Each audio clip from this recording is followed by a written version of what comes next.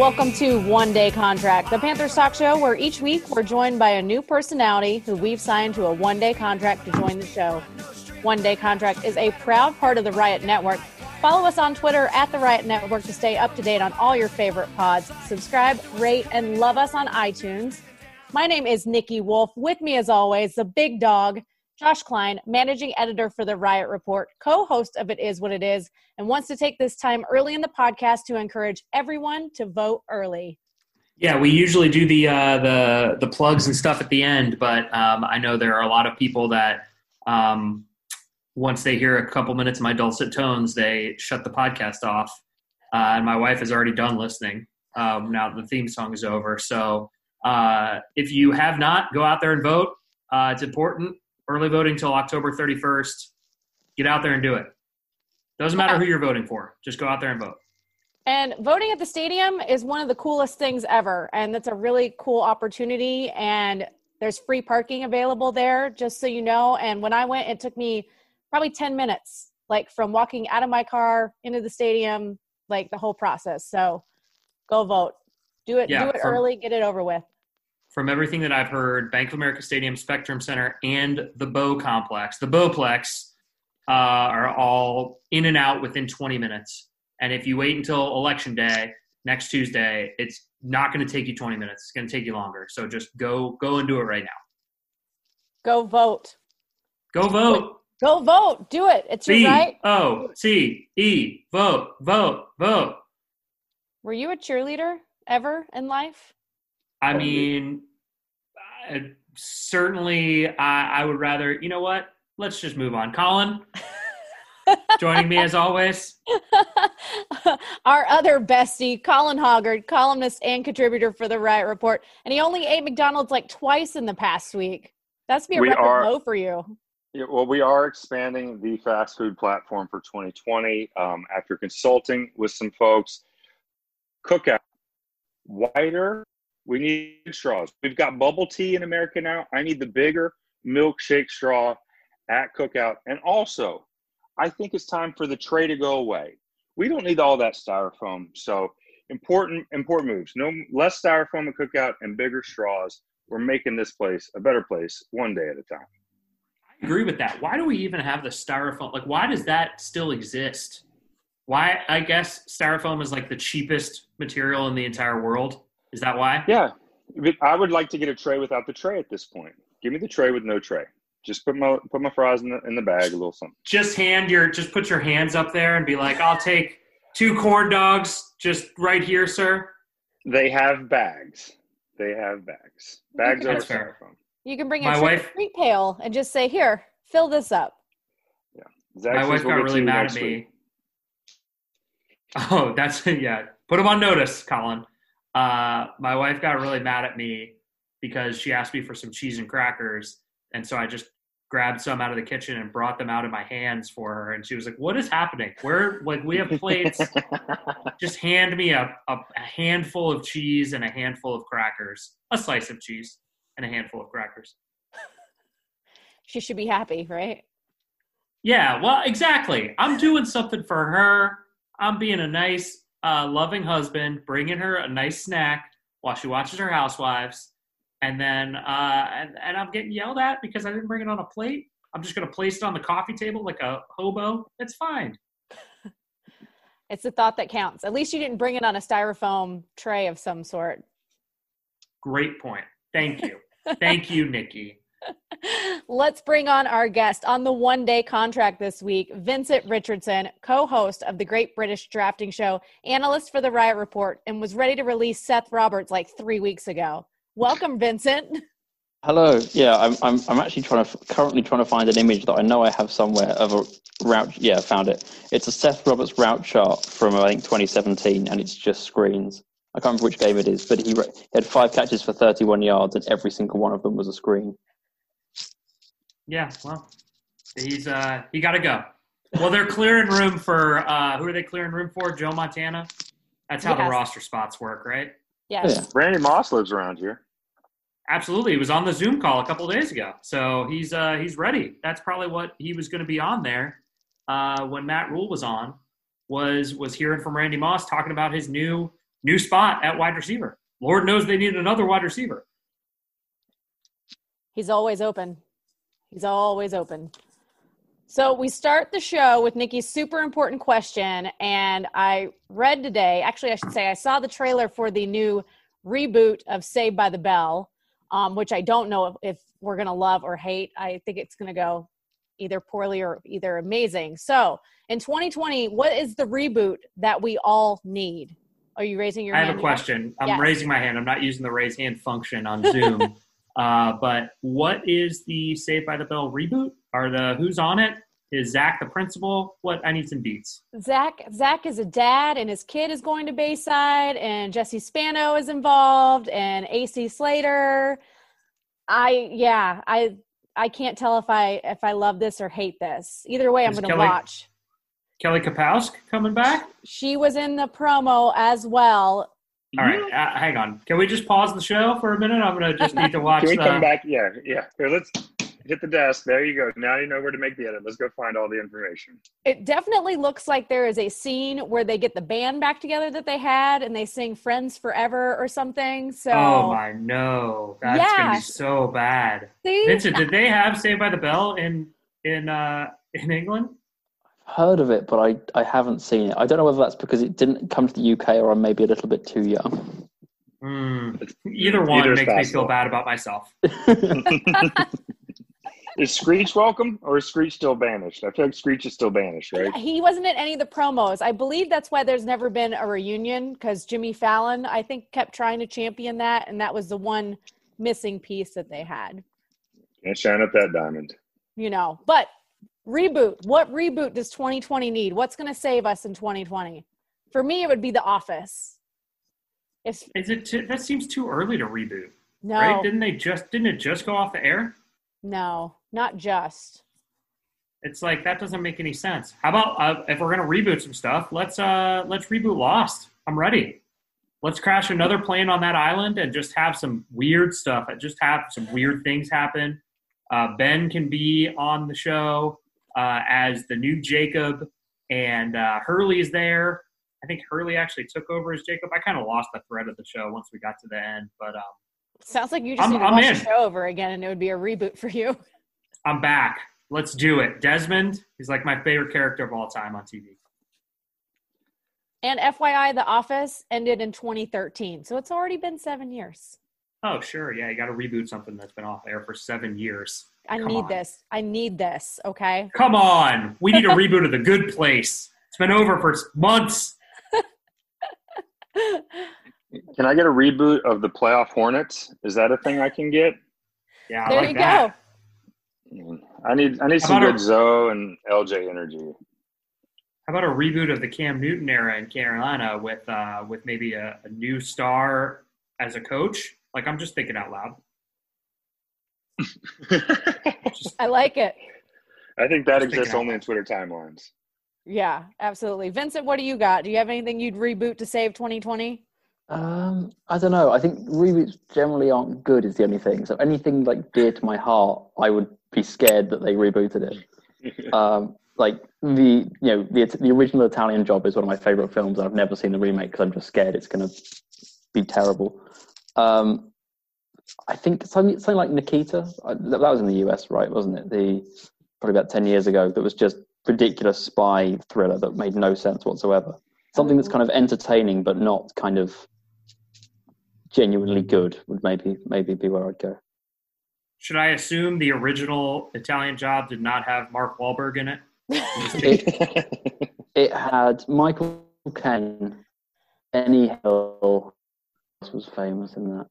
It wasn't. It's Noel Coward. Seth Green. It's like 1964, I think. It's excellent. It's a fantastic film. It involves lots of minis crashing into stuff. It's very good. Did it have Mark Wahlberg in it? That was very well played. I think Mark Wahlberg probably wasn't alive when it was made. I think that just about checks out math-wise. Donnie Wahlberg? No Wahlbergs in the show? There were no Wahlbergs? If there's no Wahlberg quotient, I'm less interested. That's all right. Pass. All right, let's jump into football talk. We're going to start with news first. Probably the most recent news that just broke a little bit ago as we were recording this, but Eli Apple has been cut from the team. Who wants to go first? Joshua? Sure. Okay. Uh-oh. No. It's not bad. I'm just trying Okay. I have to kind of feel my feelings and get all my thoughts out without actually knowing what's happening in my brain. I don't do that on the show ever, really. I don't ever start sentences without knowing where they're going to end. I think that, so Matt Rule, obviously, this is like an evaluation year for whether he wants guys to be back. I think that has a lot to do with, the not having a training camp, not having OTAs, not having mini camp. But ultimately, I think that what this comes down to is that Eli Apple didn't seem like he was Matt Rule's type of player, not from a football perspective, but from a maybe from a physical, from a mental, from a, emotional perspective. And I think that is something that he, was willing to cut bait on after 7 games, whether or not it had to do with the hamstring injury and what kind of, what Apple was willing to play through. I don't know. I can't speak to it. I don't want to say that I'm like reporting anything. I'm certainly just guessing at all of this, but that seems like it would make sense, right? Is that they saw a little bit of Eli Apple. They've sampled the Eli Apple experience and they said, you know what? I think we're good. They took a bite. Exactly. Well, was this easier? I feel like I should know this, but is this easier to cut him because he did play this week? Like now that he is not injured? Because he's been out more than he's been in. Yeah, I mean, I don't know. I'm curious about how that works, releasing people, whether or not you designate them with an injury settlement or things like that, because it seems to me, and again, I don't know this for a fact, but it seems to me if your player comes to you and is like, Coach, I can't practice, I can't play, and then you're like, you're cut, I don't know if that's something you can do. I'm not 100% sure. Yeah, I just feel like because he's healthy and we got a chance to take a look at him, but this is just his second game this season. I think he played a couple weeks ago, right? Yeah, well, he didn't even play a couple weeks ago. He was active, and then he played special team snap, singular, and then went out. So this was the first time that he played a defensive snap. At this point in the build, just from the macro, I have no problem with moving on with a guy like this. Like, this is, to me, what this year is all about. And it's not specific to Eli Apple. We don't know what was going on in there. But to me, this is what this time period's about. It's about kicking tires and finding the dudes that fit what you want to do. So on to the next one as far as I'm concerned. Yeah, I think the only potential caveat to that is they're now down so many people at corner because Rasul Douglas is still on the COVID IR list and because Dante Jackson is kind of in and out with a toe injury. By getting rid of Apple, you potentially then end up exposing guys who you don't really want to play too early. So, Troy Pride's already almost certainly going to play on Thursday. Stan Thomas Oliver is now potentially going to play as well just because they're down on corners. And then I'm not saying you should keep Apple because of this, but the one downside is that you end up potentially exposing young guys before they're ready because you just don't have the numbers. Can I just say something real quick?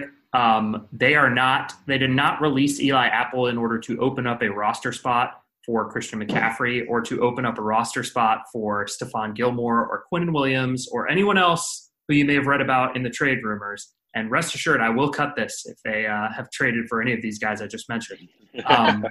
But that's not how roster moves work. You don't have to cut the guy 2 hours ahead of time in order to then add somebody up. All this stuff, when they announce it, it already happened. Like they didn't just, when they press send on the post and the tweet, it's not like, and he's released now. Like he's been released for a few hours already when they announce it. So that is I see a lot of action on Twitter whenever the Panthers make a roster move that they're clearing some sort of space. You don't cut a guy that played 30 defensive snaps for you because you need to clear space for somebody. You cut the guy that's been inactive for 6 weeks. That's who you cut. So sorry if you're one of the Twitter people who wants to assume that they're cutting him because they're trading for Dak Prescott, maybe. I don't know. Who else would be a ridiculous person they're trading for? I feel like you just crushed a lot of people's dreams on Twitter that had all these. Sam Darnold, all the Jets, bring them all in. Come on, great with Robbie Anderson, right? I mean, what could go wrong if you just keep sending them our way? You former said Jets, former Adam Gase people. Let's bring them all. Bring them all. You said the C word. CMC designated to return from IR. Do we think he's going to play Thursday night? We said we did not on last episode. I stand by that. I appreciate him wanting to be out there. It just seems like with an ankle injury and a Thursday that may involve some weather, that this just seems like not the time. And it's not the year. For all the reasons, Vincent was just talking about the cornerback depth, where this team is, where they're headed. This is not the year to be manning up, I guess, a week early. Yeah, I think, to me, this reeks of mind games with the Atlanta Falcons. That if he's out there at practice, if you're hopeful that he's going to play, if maybe he's going to play, that then the Falcons, Raheem Morris, have to prepare for him, and that makes total sense. That is probably the right way to do it. And honestly, the right way to do it is to let him go out there and practice today, maybe tomorrow too. Like, that's totally fine. Maybe let him get a warm up on Thursday, sure. But actually, I don't know if that's allowed if you don't put him on the active roster. But they did clear that spot for Eli Apple, so I think he could come back. He should not bring his bat. I know that regardless. That's dependent upon whether you're active or not. But I think that honestly, like this makes a ton of sense in terms of playing the chess match that it takes to be an NFL head coach sometimes. But I think ultimately, if you're looking at the long run, and I think what they just did between releasing Eli Apple, releasing Seth Roberts, it makes a lot more sense that we're looking at this in the macro in the long run. And bringing Christian McCaffrey back for a Thursday night game against Atlanta rather than just holding him out doesn't make a whole lot of sense to me. Doesn't mean they won't do it, but for me, it doesn't make sense. Yeah, I kind of agree with all of that. Again, you can't say that they won't do it because if he's fully healthy, then they might just try it. But I think it makes more sense to wait until the Chiefs game. Yeah, absolutely. What would you guys say about Mike Davis and his efforts in this relief during these weeks with him out? Well, I think he's been quite good. I think it's one of those things where I think early on he was probably more effective, partly just because of who they were playing. Like the Arizona game, he got handed quite a lot of freebies by their defense, just not executing well and him getting to the edge very easily.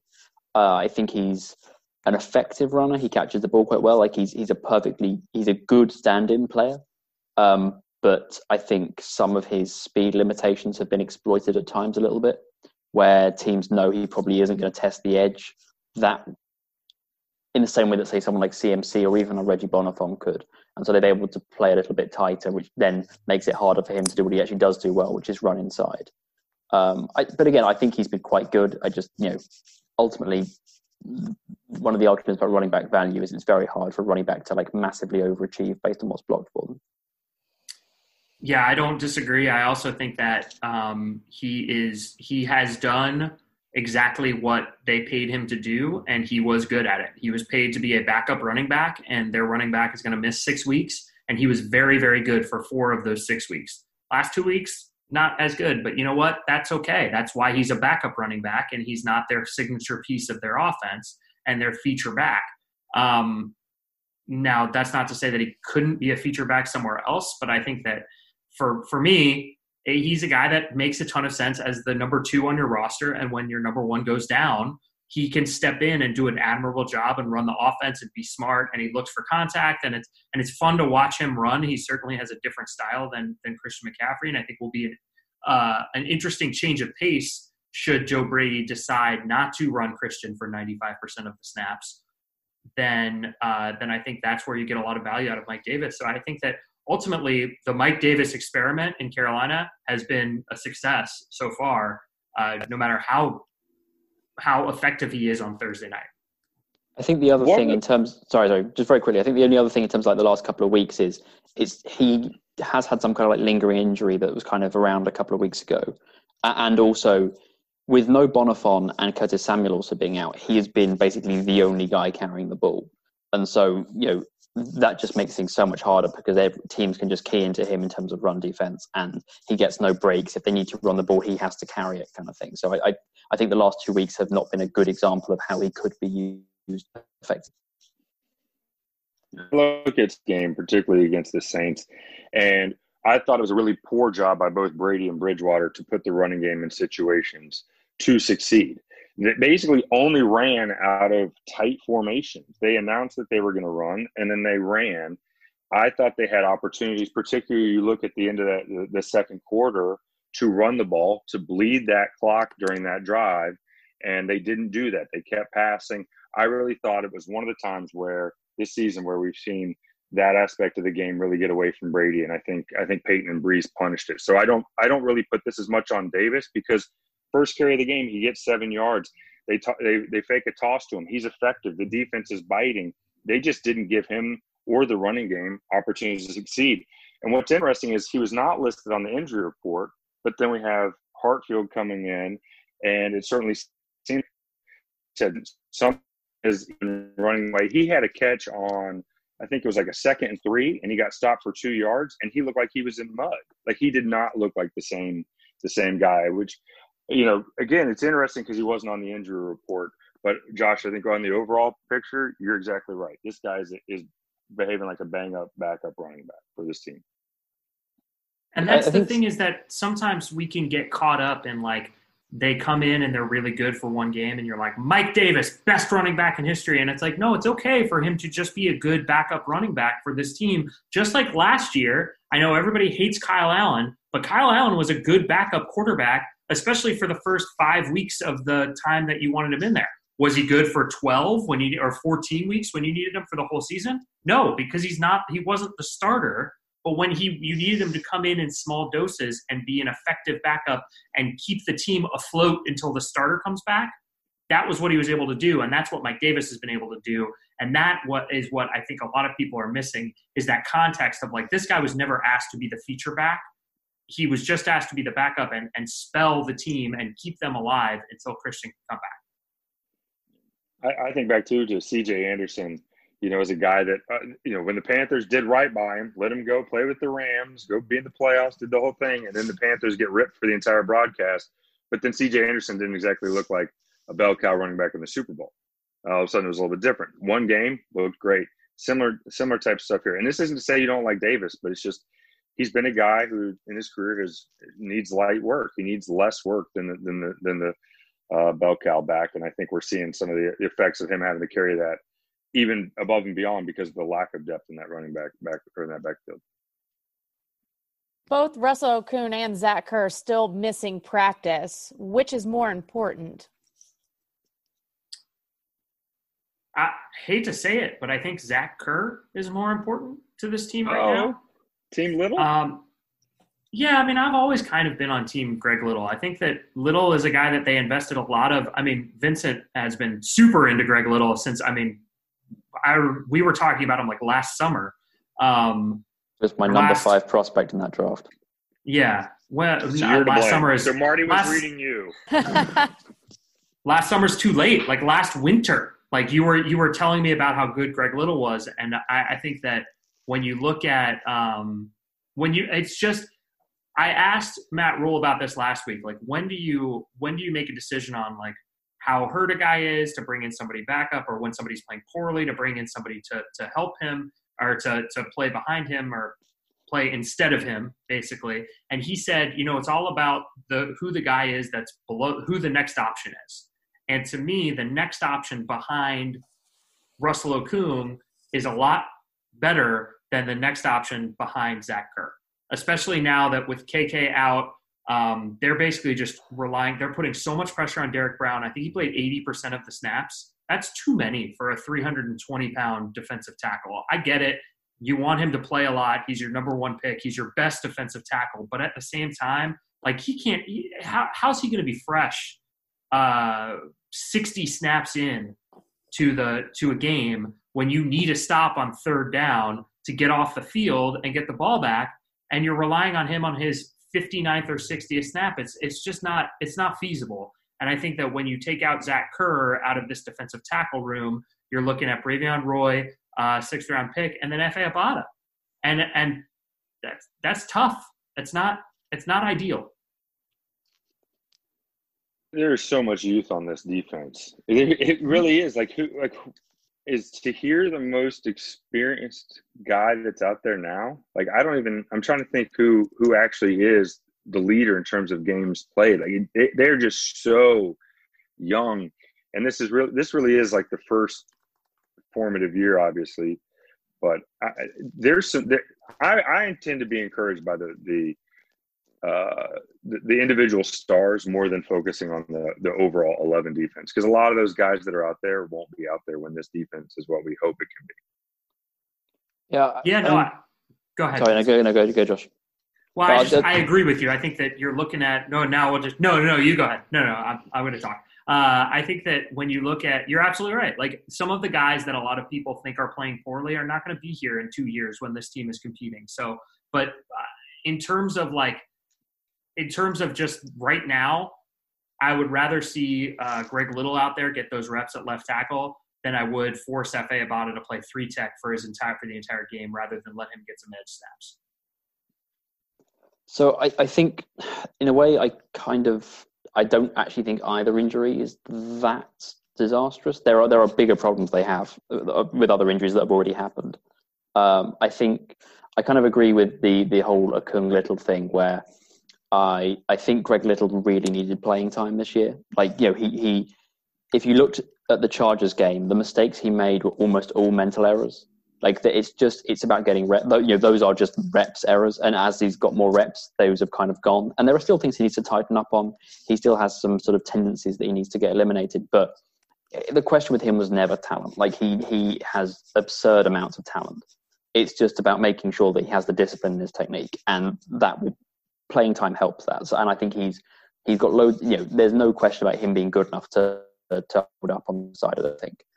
And I think well enough that they should trust him. I think Kerr is a bit of an interesting one. I think the thing is because Kerr is more of a one tech, it isn't as bad as if they'd lost Efe Abada, who probably isn't as good a player as Kerr, or is kind of no better anyway. It would have been much worse, because the issue at the moment is just 3 tech. It's not even D tackle, it's just 3 tech. Because they've got, going into the season, Short was the only natural 3 tech, and they had Roy, Kerr, and Brown, who were all 1 techs who could maybe play some 3 tech, and now they just only have either 1 techs who can play some 3 techs or DNs who can play inside. And I think probably Bravion Roy will get a lot more playing time with Kerr out. Probably he might get more playing time at the 3 tech like that. It might just be that they keep Brown at the 1 and just play Roy and Abada rotating at the 3. But I think Zach Kerr is a good player who should be. The Panthers did a really good job of getting for the value they did, but I think their issues are not solved by their defensive line issues are about 3 tech, and he doesn't really help that problem. Even if he makes them even if he makes the team better, losing him does not radically change the issues they have defensively. I would not be opposed to them, and I'm not saying be buyers trading first day, second day picks. I would not be opposed to them making some kind of trade that to try and help shore up this defensive line, particularly for this year. And I'm not trying to make some kind of splash play, but if this defensive line depth gets to the point that you can't function effectively, the second half of the season, I think you could really undermine progress for this young group. Again, I'm not trying to make a playoff push, but I think they need to have a defensive line that they can feel comfortable with and be able to compete with, so that these games do mean something for Chin, Burns, et cetera, et cetera. I think the issue they have there, and this isn't just on the D-line, this is over the whole roster, the injuries they have, barring KK's injury, are not season-ending ones. There is a whole load of 3-week, 4-week ones. And the issue there is that it's quite hard to, if you knew a guy was done for the season, you stick him on IR and you bring someone else in. Whereas if you've got the guy coming back in 3 or 4 weeks, it's very hard to bring in someone to spend assets filling a gap for 3 or 4 weeks. I think 3 tech is because it Short's out for the year. I think that's maybe the one area where they could bring in a guy for the rest of the season and it would be okay. I think the question then is there someone who you think is going to fit? I mean, Quinnen Williams is kind of like the one who's been mentioned as like the premier option, and I think he would be like multiple high picks. But I mean, the thing is then is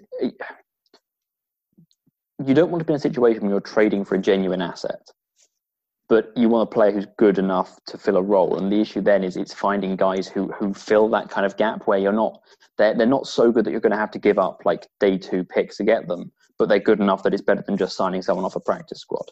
In a way, I think if you knew Kerr was done for the season, you'd go out and address the position. But if he's back in 2 weeks' time, you don't want to go out and trade a 4th round pick for a D tackle who becomes DT4 in 2 weeks' time.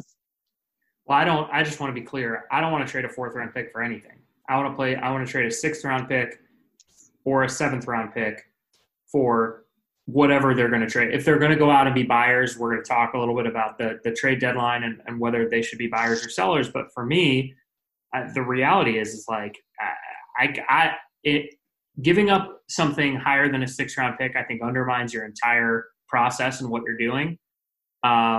In order to, especially if it's just to be successful this season. Now, if you want to go out and get a 25-year-old or even a Quinnen, if Quinnen is available for a 2nd round pick, do it, like, obviously. But like I'm saying, if you're going to go out and trade a 4th round pick for a guy, just like you said, for a guy that can fill in on a D tackle or a 30-year-old or something like that, don't do that. Anybody that you trade for should be under 26 years old. They should be somebody that you're either kicking the tires on to try and be part of your future, or there's somebody who you know can be a part of your future. But ultimately, don't take time away from some of these younger guys. And I get it that you want to see these guys get some snaps. But just like what Colin said, sometimes the lack of depth and the injuries can undermine what's happening in the growth for some of these other guys. And that was what I was afraid of a little bit when they were going to roll out Troy Pride at starter week 1, which ended up happening anyway. So I guess it was just kind of like, it is what it is. But that was kind of my fear, was that the injuries or the lack of depth would cause regression and stunt the growth of some of these young guys. You want young guys with multiple years left in their current deals. But unfortunately, that's, generally young guys with multiple years left in their current deals have only been in the league a year or 2, and teams aren't ready to give up on them yet. So you kind of in this weird situation where you want to find players that, for whatever reason, a team has given up on, but also are still like in year 2 or 3. And generally, players who get given up on in year 2 or 3 are not players you want to trade for, particularly if they've been reasonable draft picks. Let's take a look back at this Saints game. Let's start with, do you think they made the right decision to kick? Let's go to Colin first on this one. I say yes on this one. It's 4th and 19. I think Sly's got the leg. I thought he kicked it high. I think he was trying not to kick it low, and he kicked it a little bit high. I don't know. Like, in that moment, it's 4th and 19. I don't know what – I have to make the bad decision, and that was the right call. Yeah, the number of plays that are even, 4th and 19 is really not a good situation to be in, particularly when you've got a team that's got a reasonably good pass rush. I think at that point, the issue was how they ended up in 4th and 19, not what they did on 4th and 19. Like, if you're trying to convert 4th and 19s to win the game, that's the issue, not the fact that you did the wrong thing on 4th and 19.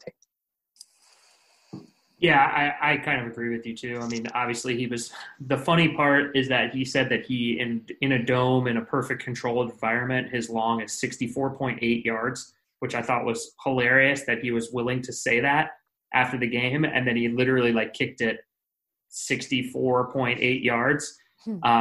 Because if that thing hit the goalpost, if that thing hits the crossbar, it might have bounced in. We don't know. So, yeah, so I don't have a problem with that. Again, everybody wants to talk about one play is what loses. One play doesn't lose a game. The sack certainly didn't.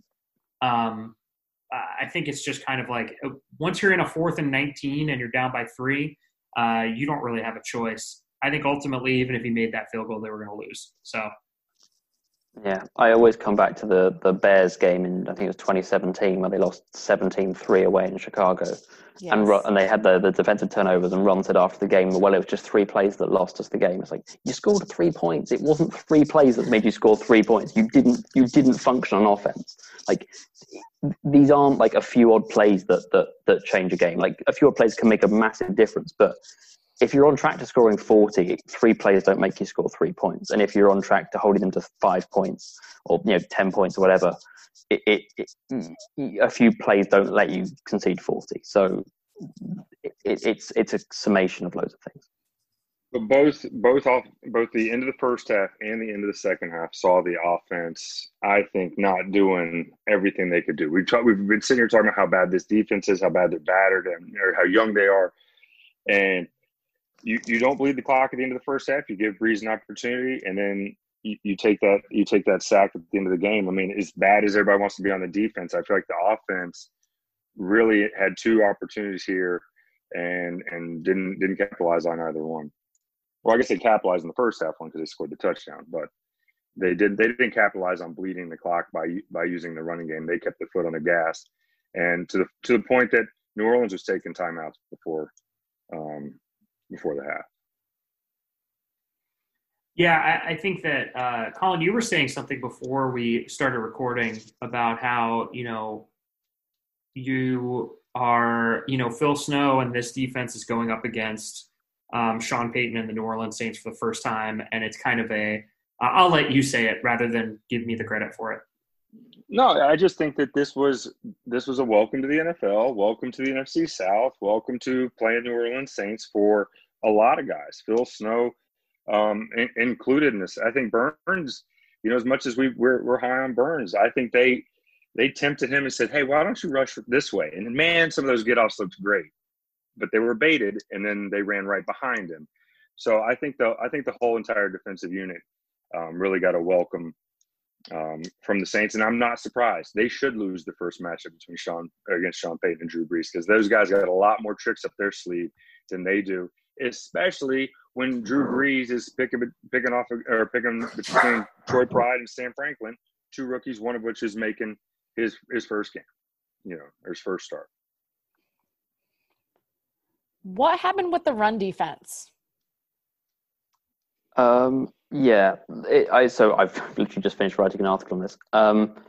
Basically, they just weren't in the right gaps, and it's one of those things where you look at the run defense, and actually, I mean, they weren't great throughout the game, but it was basically 7 or 8 runs that all of the Saints run yardage. They only allowed 7 or 8 runs over 5 yards, but that was basically all they needed to give up because they gave up a whole load of chunk plays, and it basically comes down to just staying in your gap, and not even that, but starting in your gap. There were a number of times where they miscommunicated on motion.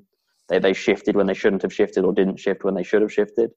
And other times where they just didn't line up in the right place, or didn't communicate who was meant to be where. And I think the frustrating thing is it looks to be the veterans who are doing this. Partly just because of the positions they play, but Shaq, Tahir Whitehead, and Trey, who was effectively playing the box safety mostly this game, they just weren't lined up effective. There were some plays where they had some excuse, like the Taysom Hill run towards the end of the long drive. They just didn't substitute properly. They just weren't ready when the snap happened. If only they had 3 timeouts. If only they had 3 timeouts in that situation and knew that their defense wasn't lined up in the red zone on a 3rd down. Yeah, that should absolutely. They should have. I agree. They completely should. Even if you look pre-snap, you've got Tahir Whitehead and Darius Taylor are just not they just haven't got to their positions yet. They're just too far to one side of the field. These are numbers. And yeah, it's not even anything vaguely complicated. They just weren't ready. And I think that's the frustrating thing watching the game back in terms of the long run plays is they weren't being beaten by anything complex. The Saints weren't pulling blockers all over the place and confusing them. They just were not lining up properly. And I don't. Obviously, there's a chance that they can't fix it because the players just can't do it. But I think more likely, or at least hopefully, it's just a matter of getting reps and just repping and repping and repping until you know when the fullback shifts out wide, the linebacker doesn't have to shift gaps because the safety goes with him and the gaps don't change inside. Or when the tight end crosses the line, it looked. There was one play where it looked like Trey thought he should be coming down to take the tight end who'd gone across, and Tahir and Shaq thought they should be shifting across, and Sam Franklin and Jeremy Chin thought neither should be happening, and I think Sam Franklin and Chin were actually in the right because their gaps seemed to make sense, but the defense wasn't working as one group to adjust to what was happening in front of them pre-snap, and they weren't in the right places. Yeah, Matt Rule described it as a few too many "hey, my bad" plays, and I think that sums it up. When you rewatch, it just seems like it's a lot of after the play is over, like, yeah, I should have, like, oh, I was supposed to be, and then that's all they need. It's the NFL. Well, and I think, too, it should be noted that Breeze did audible to some of those runs as well. Like, he was up there on the line manipulating and making calls up there. It also should be noted that one of them came after the defense should have been off the field on 3rd and 5, and Dante Jackson decided to get a defensive holding penalty about 50 yards away from the play on a stupid, selfish play where he just hooked the receiver for no reason. And they would off the field, and the next play is a 20-yard gainer for Kamara. I think that play, and it didn't get shown because it was so far away that it wasn't even on one of the all-22 angles. And that extended the drive, and then you come right back. So instead of a 3rd and 5 stop in the first half, you force a punt, they continue the drive and get a big run. And, like, that's how the entire narrative for this discussion or what's wrong with the run defense changes, because he didn't get off the field because of a guy making a selfish knucklehead a penalty away from the play. What can we learn from this game? Not a huge amount, I don't think. I mean, I think you can learn that things are where we thought they were. Where I mean, I think who Alvin Kamara is. That's what you can do. You can learn. See, there you go. Support from the masses. Thank you. Bernie wants to know more special teams talk. I mean, I think defensively, they are so short of bodies right now in some positions. They have lost a lot of guys only for a few weeks, but they are down a lot of people defensively. So the fact that they're not stellar in that regard, I think the defense has massively overachieved through the first sort of 6 weeks. The injuries now mean that they're more like what we thought they were going to be. They're not a disaster. They're not like, I think they ran out of available talent on Sunday defensively rather than they ran out of anything else. Offensively, I think it's still something of a work in progress. They can be very good. They aren't quite the fully finished product yet. I think Sunday was where they have been all season, and when they're playing teams who are bad or make mistakes, they win. And when they're playing teams who play well, they lose. And that's kind of where it is right now, and that's kind of where it's probably going to continue to be. I kind of think that's okay. Yeah. Like, I think for the first year of, and I've said this and apparently people hate this take on Twitter, but I think it's okay for them to be at this spot in year one of a rebuild with a brand new coaching staff, 60% of we got a new squad. And I think that it's okay for them to be in these games and ultimately lose. In 2 years, it's not going to be okay. No. In maybe not even next year, it's not going to be okay. But right now, it's week 7, it's okay. It's okay. Sometimes, you know what? Sometimes that stuff happens, and just to be close, I know, no moral victories, the loser's mentality, but whatever. Like, this is how the league works, and it's okay for them to be in these games, but yet not quite winning. This was what happened with Miami last year, is that they were, before the season started, everybody thought they were tanking because of the moves they were making. And I think that Carolina wasn't quite there in terms of their national perspective. But what they did was they were close in a lot of these games. They were competing. And then ultimately they lost some of those games, but they won some of them too. And now this year they're in a better spot where if they do lose those games, it's not as acceptable. And then next year, it certainly won't be acceptable. And that's where I think we should be hoping the Carolina Panthers go. Yeah, I mean, sorry, go on.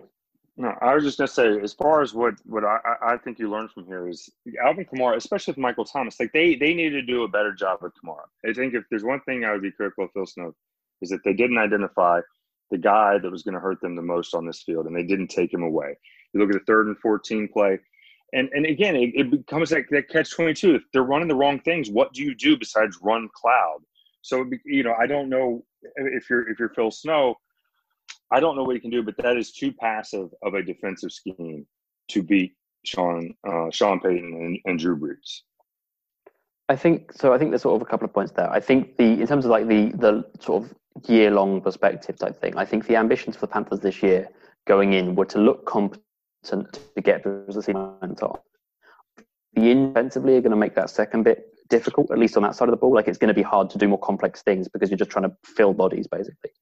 But I think barring maybe some bits in the Tampa game, they have looked competent. Like there have been a few bits where they could be better. They could maybe, that fake punt against Tampa was bad, but just in terms of like the execution, it just didn't look like an NFL coaching decision, if that makes sense. But they've looked competent, and they are at least not fading. It wasn't just they had a few fancy tricks and now they're gone. They are starting to build more of a functional NFL sort of scheme and kind of structure.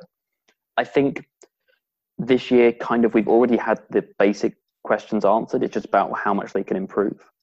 In terms of like the defense, Phil Snow defensive stuff against Sean Payton, in some ways, I just come back to this, but they massively overperformed through 6 weeks and now have run out of healthy bodies to do some things with.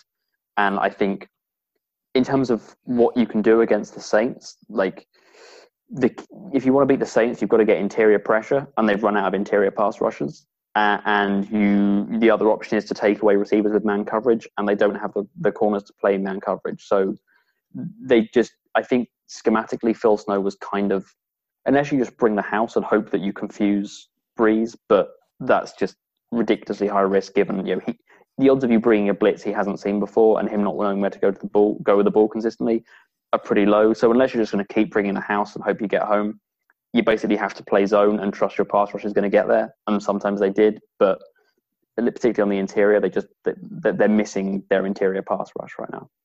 Well, to me, one thing I would do differently, and I want to talk about this, is Jeremy Chinn's been one of the playmakers that we've really liked here on this team, and we think, everybody's bullish on him.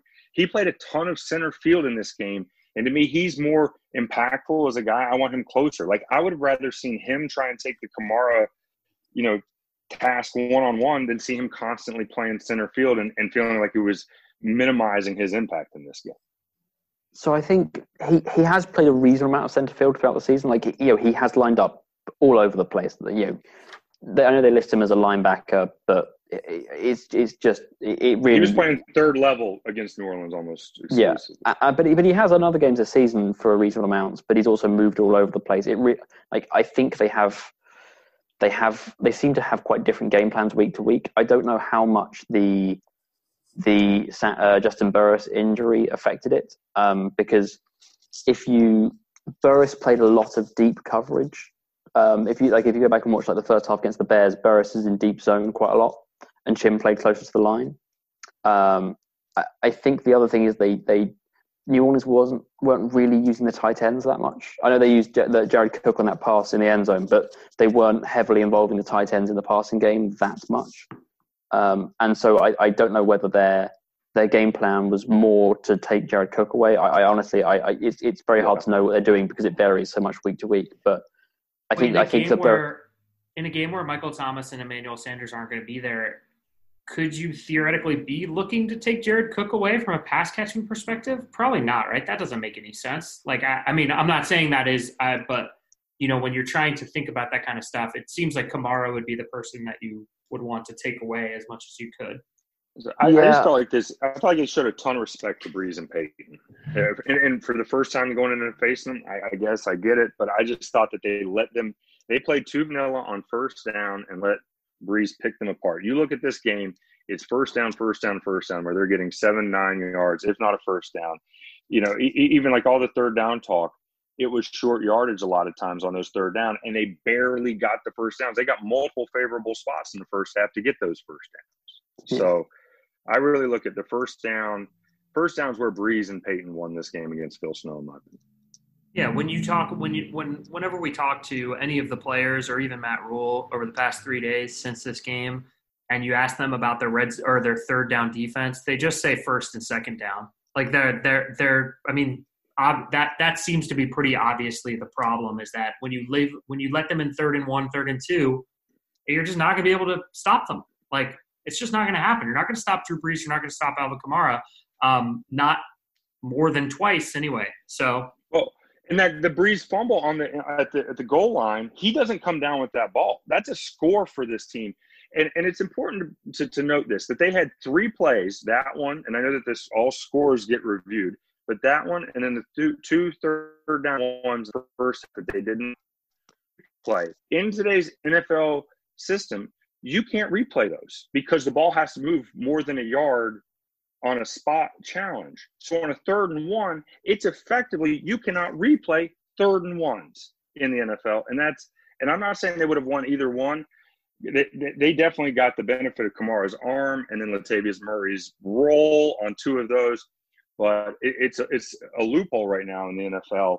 And I think if any of those 3 go differently, with the way we're talking about this game and certainly the touchdown, it's different. And both those officials raised their arms instantly, and that ball did not cross the line. They may have gotten the touchdown, but they ended that play prematurely. And any of those go differently, the narrative is different today.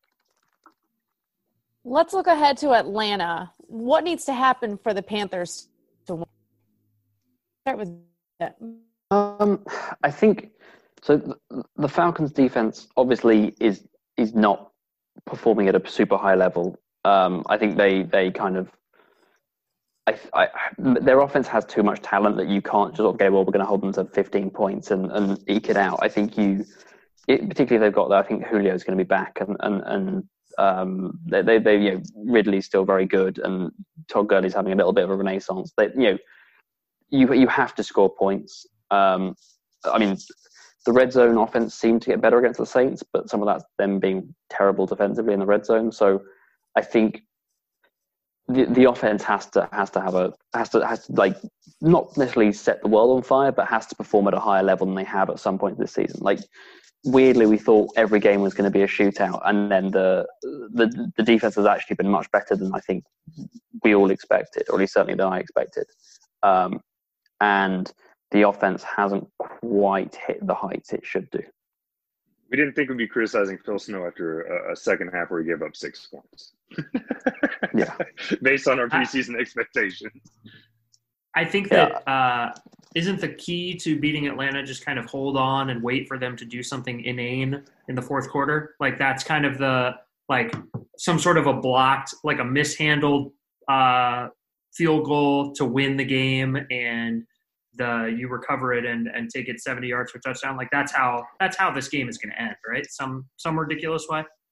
I'm really hoping that, and I'm based on Gurley's touchdown, that everyone else is just kind of checked out. Like it's like just looking out for number one. I think this is the easiest road for a Panther victory is for the Falcons to be like, man, maybe next year. Hey, just real quick, everybody's blaming Todd Gurley for not being able to stop himself from falling into the end zone against the Lions. How about just take a knee there? Do you need those extra 8 yards to get close? Do you need to kick your field goal from the one? That's where you have to kick your field goal from? Isn't it interesting how coaches will sometimes play for the 51-yarder and then they're like, 34. I don't know. You got to get it in a little bit closer there. Yeah, meanwhile, Kingsbury's kicking on second down from the 41. Like, it just doesn't make any sense. Like, sometimes coaches are just there. Sometimes they just make the outright wrong decision. And that, I think, has been a pleasant surprise from Matt Rule. There have only been a couple of those through 7 weeks where you're just like, oh, what? Oh, no. Like, I feel like there have been some questionable decisions, but there have been very rarely thus far has it been like, no, you don't what's happening? Why are you doing this? And which for a rookie head coach, I think is pretty impressive. Yeah, not since the fake punt in Tampa have I really felt one like that. Yeah, I think that is the only play that they've done where I just thought that's not an NFL coaching move. That's just but that's mashing B button. It's even if you ignore what they actually did in terms of executing the play and whether they had the right play and all that kind of stuff, just the way in which they actually got to the situation where they were running a fake punt, just that felt like something that you do to trick like some Big 12 team that isn't that tuned into what's going on, rather than what you do against an NFL defense that has seen some of these tricks before. Going up and down the line, screaming at all your special teamers and getting excited on the sidelines isn't a way to fool the opposition. That a punt is happening while punting from the 24-yard line. Yeah, exactly. Where do the Panthers have a matchup advantage against Atlanta? Probably attitude, most importantly, I think, right? It's like the just general attitude of where these two teams are. I mean, perfectly honestly, this rule is bad. Like, this team's under 500. They could look bad, but this attitude to me is the attitude of a successful team going forward. Yeah, I think it's always interesting when you have like an interim coach as well, because either everyone in the building knows they're going to be there for 6 weeks, and I mean, it's gone past now, but like Perry Fuel last year was not, I don't think he was necessarily the world's best coach, but also was not put in a situation where anyone was under any illusion that he had, no one thought he was getting the job. And so I think several players just didn't care anymore. And obviously the Falcons guys got a little bit more time to sort of actually, Freddie Kitchens it. Yeah, it's hard for players to get motivated for a coach who they know is not going to be there for. In terms of football, I think the D-line probably has a decent shot against Atlanta's O-line, particularly pass pro. And also, I think the receivers and skill position players probably have a decent chance of doing some stuff against the Falcons secondary. Yeah, I think the other thing for me that I'm really looking for today is or today, Thursday, whatever day it is, I don't know. All the days are the same. What I'm really looking for is for this Carolina Panthers team to go out there and win, to beat an inferior team that is going the wrong way, because this is the kind of game that they should win, that they need to win, in my mind. Is they've lost a couple in a row. They're going up against a team that's going the wrong way. It's on national television. You can get your guys up for the can Matt. If there's one thing that we know about Matt Rule, it's that he can motivate and that he can get these guys up for it. And if he can't get them up for this game and he can't get them to play the way they're supposed to, then that will be something that I'm disappointed in and that I will be worried about moving forward, because these are the kind of games that I would like, that it's like you have this chance during the season, you have a few chances to show something. And I think in a season like this is one of those games where you can go in and you can say, hey, we're better than the Falcons and we're going to beat them up on national TV. And then we're going to go into our 10-day break and McCaffrey's going to come back against Kansas City and everybody's going to be talking about us. And then we're probably going to get blown out of Arrowhead. But that's another thing. We'll talk about that later. But for this week, another show. For this week, it's about going out there and doing what you're supposed to do, because so often in the NFL that doesn't happen. What you're supposed to do doesn't get done, and that's what I'd like to see from this team this week. To me, if it doesn't get done, I'm looking at the defensive line. We talked about the high snap counts for both Burns and Brown this week. Now you come back on a Thursday. If that pass rush is MIA, to me, that's the recipe for trouble. Yeah, I think the only thing there is that the edge rush can be good, but if with Matt Ryan, if the interior rush isn't there at all, then it's going to be hard for the edge rushers to get home. The Panthers are a league worst 2-8 on Thursday Night Football. Why is that? Is there any rhyme or reason? Oh, I have a hypothesis. Oh, okay. The opposite of what I just said. It's that their previous coach, who has been the coach for most of their Thursday Night Football games, was not great at getting them up for games that were for big games, for games that were on national TV. And maybe he left it to their players. Maybe he left it to his players to bring that energy and to get guys ready for the game. That, and again, just a hypothesis. I'm not like that. That's kind of maybe what I think happened. And I also think it's a little bit of luck of the draw. It's hard to say like, oh, well, they lost these games on Thursday versus Sunday. But I do think, national TV games, some teams are, they get up for them. Some teams don't. And I don't think the Panthers are one of those teams in their previous regime that got up for national TV games. And we don't know what that's going to be like under Matt Rhule. Whether the bye week or the Thursday week, the extended break or the short break did not seem to go particularly well under Rivera most of the time when it was not routine. Was that Steelers game a Thursday night game or was that a Sunday night game now? I can't remember. Sure was Thursday night. As was the game in Denver to open the 2016 season. Yep. Panthers very good on Thursday afternoon, though. Excellent. Undefeated on Thursday afternoon. Speaking, reliving those abysmal rushing defense performances, that's one other thing, too. A lot of these runs did get tracked down. They didn't give up the big 70-yarder. Like a lot of these ones, they did have defensive players hustling over there and getting over. And I know that's not what you're looking for out of your run defense, but it just shows to me an attitude. And I think that they were close to pulling off the old bend but don't break this week, and they just didn't quite do it. Yeah, I certainly don't think this team is kind of playing like a team that's resigned to losing. No, definitely not. Yeah. No. I think which is good. Oh, yeah, no, absolutely. I think barring the teams that are kind of in complete dumpster fire mode, I think 7 games in, you probably shouldn't be, even if you're talking 2-5, then you shouldn't already be in that situation. But no, I think the Panthers are, I think they look like a competent NFL team, even if one that's quite banged up right now. Yeah, and even if it's not a very good competent NFL team, that's okay. Again, that is okay. Their competent NFL team is what we're looking for in the first year of a coaching change like this, in my mind. Also, are we playing one of those dumpster fire teams this week? No, I think the Falcons have been better than that. They're not the Jets. The Jets are clearly in they're already looking to next year. They're just tearing everything down. That's true. How abysmal would our season have to look to be leading the sweepstakes right now? To be worse than the Jets? Would Matt Rhule have to be playing Joe Brady at quarterback in order for us to be competing right now? He'd be wearing the smock and nothing else on the sidelines. I'll put it this way. I can't imagine this team being in that position right now, given the incompetence that it would take. My brother is a fan, and he's signed to 0-16 for a few weeks now. Hoping for 0-16 for a few weeks now. There you go. It might take 0-16 to get that number 1 pick. Also, I think that the Panthers would be closer than you think if Teddy Bridgewater got hurt.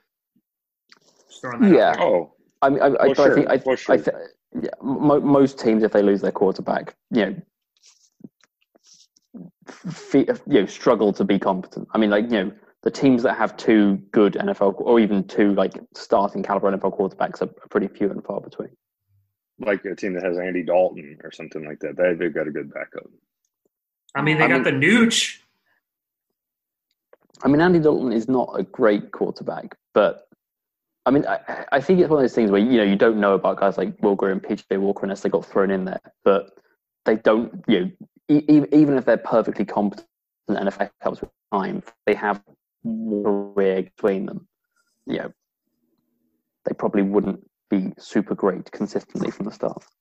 And honestly, if Teddy had gotten injured, week 1, then you probably are in that mix. But I think you're better off having this a year of experience for Samuel and Moore and Anderson and McCaffrey on down the list. So yeah, no, I think this year's actually been really sort of promising, and I think there are some people who may be getting a little bit carried away in terms of looking towards the playoffs. I think that's maybe a bit premature. I think next year is probably the year to start maybe sort of looking at that more seriously. But this year's been weird. Not every game not feeling like it's life or death like it has done in the last few years. But I think it's been a very positive 7 games so far. What would you guys have traded? Quick question. What would you guys have traded for Everson Griffin? I'm not sure I'd trade that. I just don't think he makes sense for the Panthers right now. Yeah, They don't need edge rushers. Well, he just got traded for a 6th-round pick. I'd have traded that to the Detroit Lions. What are the Lions doing? They're not he said, good. we got a 6th-round pick. Well, wait a minute. Now, is this one of those, can they do a compensatory deal? So you always got to, there's always that piece of it, too. So you trade for Griffin, a 6th-round pick, and then he leaves at the end of the season, and then you get a 3rd-rounder because he signs a big deal somewhere else. Yeah, but he's 32. That's what smart teams are doing. They're he's ahead of the curve. Like the Lions, the smartest team. The shining example in the Midwest. Who's the Jets linebacker? Avery Williamson. Is that it?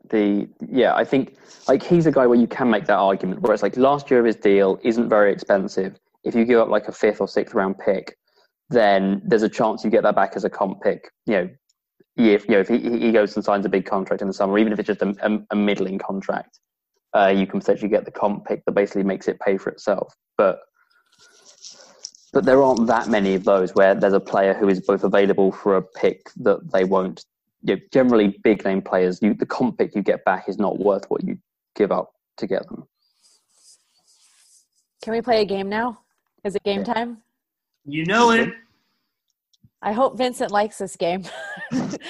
This is British slang terms. So I will give you some British slang terms. Vincent's going to have to tell us what they mean. And then you guys say which player exemplifies them. So we will start with chuffed. Chuffed means kind of pleased or proud. So like if something had gone well, you'd be chuffed. Okay. I actually knew that one. I wrote a headline last year for you wrote an F.A. Abada piece, and I headlined it, Panthers fans should be positively chuffed about F.A. Abada. And I was very pleased with myself. I can tell you're very pleased now talking about it. Yeah, thank you. Thank you very much. I would be positively chuffed that DJ Moore is getting a little bit more involved in the offense. And I think that it is because, and I say that, and I realize that he has had 93 yards exactly the past 3 weeks. So to say that he's a little bit more involved, maybe overstepping it, but I do think that what you've seen from the connection between he and Teddy Bridgewater has been getting better week over week. And yes, there were some drops, there were some bumps and bruises along the way, but I think that ultimately when you have a young wide receiver like this and a young quarterback and kind of a young offensive mind, it takes a little bit for them to get used to each other. And so I was chuffed to see what I saw on Sunday with DJ Moore. Like the long bomb, when he first threw it, I was like, that's going to be to Robbie. And then it was DJ Moore, and I was like, oh, okay. Not who I was expecting to be running that 70-yard route. I went a little different than Obata in the sense that, but I did keep it with a pass rusher because I think, for this one, I got it backwards now. I think it's the pairing of Derek Brown and Jeremy Chinn. As far as the draft day pride, the fact that the Brown pick was questioned, there was a guy that looked an awful lot like Chinn that people wanted, and for them to get both of these guys, I think with these guys are a huge piece.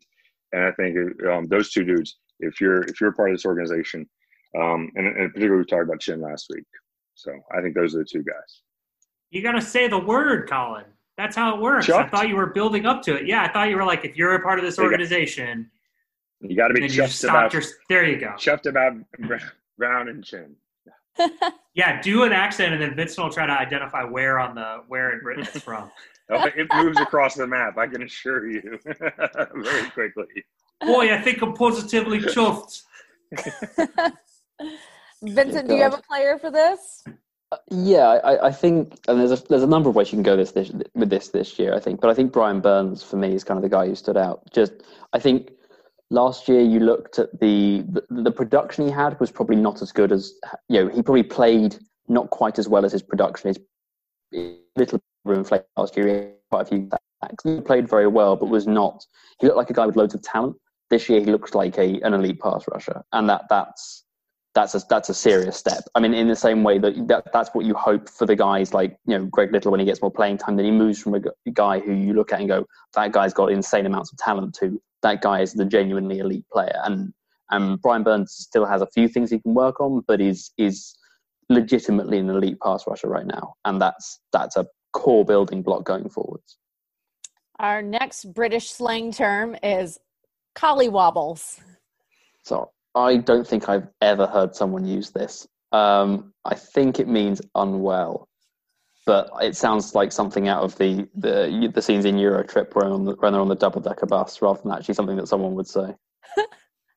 It is. So I just Googled it. I did some Googling, and it means stomach pain or queasiness.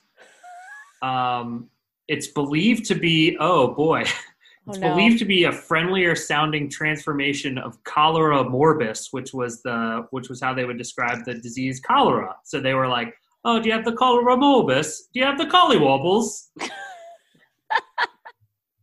All right. Well, the Panthers run game gave me the collywobbles. That's what is all. Yeah. Now you're understanding how to play the game. Yeah, definitely the collywobbles. There was times I wanted them to run it. There was times I needed them to run it, and they didn't run it. Just a collywobble-ish performance out of the run game. That was not the proper use. Yeah, the Panthers in the red zone without Christian McCaffrey gives me a little bit of the collywobbles as well. I'm not sure that I was particularly impressed. Yes, they scored in the red zone, and it was great, but it took a Curtis Samuel handoff to do it. And I think a DJ Moore jet sweep, was that also in the red zone? Like, it just took some trick. Teddy Bridgewater touchdown pass, I think you mean. Yes, obviously. Touchdown pass, excuse me. But to me, I would like to see, and again, that's going to be something that I think is going to have to show some improvement over the next, over the course of the year and then over the course of the next couple of years. But for right now, when they get inside the 10, I start feeling a little bit of that collywobbles. Vincent, what gives you the collywobbles? I think probably the way... It's just a funny term. I'm sorry. I think probably the way they use CMC through the first 2 weeks.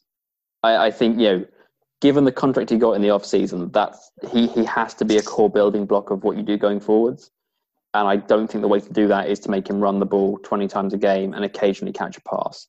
Like he caught some ridiculously small number of passes through the first, obviously he only played 2 weeks. It's a small sample size, but he had, 7 receptions on 9 targets through 2 games. Like, he needs, obviously Mike Davis now has emerged as more of a legitimate option. I think that he probably should have been more involved to start with, but if you want a recipe of how to make CMC's contract worth it, it involves him being thrown the ball a lot more as a route runner out in space, working one-on-one against man coverage, and a lot less of him just taking carries up the middle. Like that's if that's your grand plan for using your NFL best running back, then that's not a great use of your money, shall we say. Vincent, I know you may not do this in the great British Baking Show, but the first 4 weeks of the preseason. So Christian McCaffrey hasn't played actually a game yet for the Panthers this season. Still technically true. Also, if Christian McCaffrey's out there playing in a freaking hurricane on Thursday night, I'll have the collywobbles for sure. Yeah. Let's do one more. I want to know what this means. Cock up. Yeah, it means things have gone badly. So, it's like a less offensive version of another 4-letter word followed by up.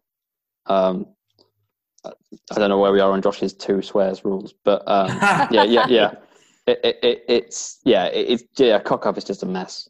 Like, the phrase that gets used most is cock up rather than conspiracy, basically meaning you messed up rather than you planned to be nefarious.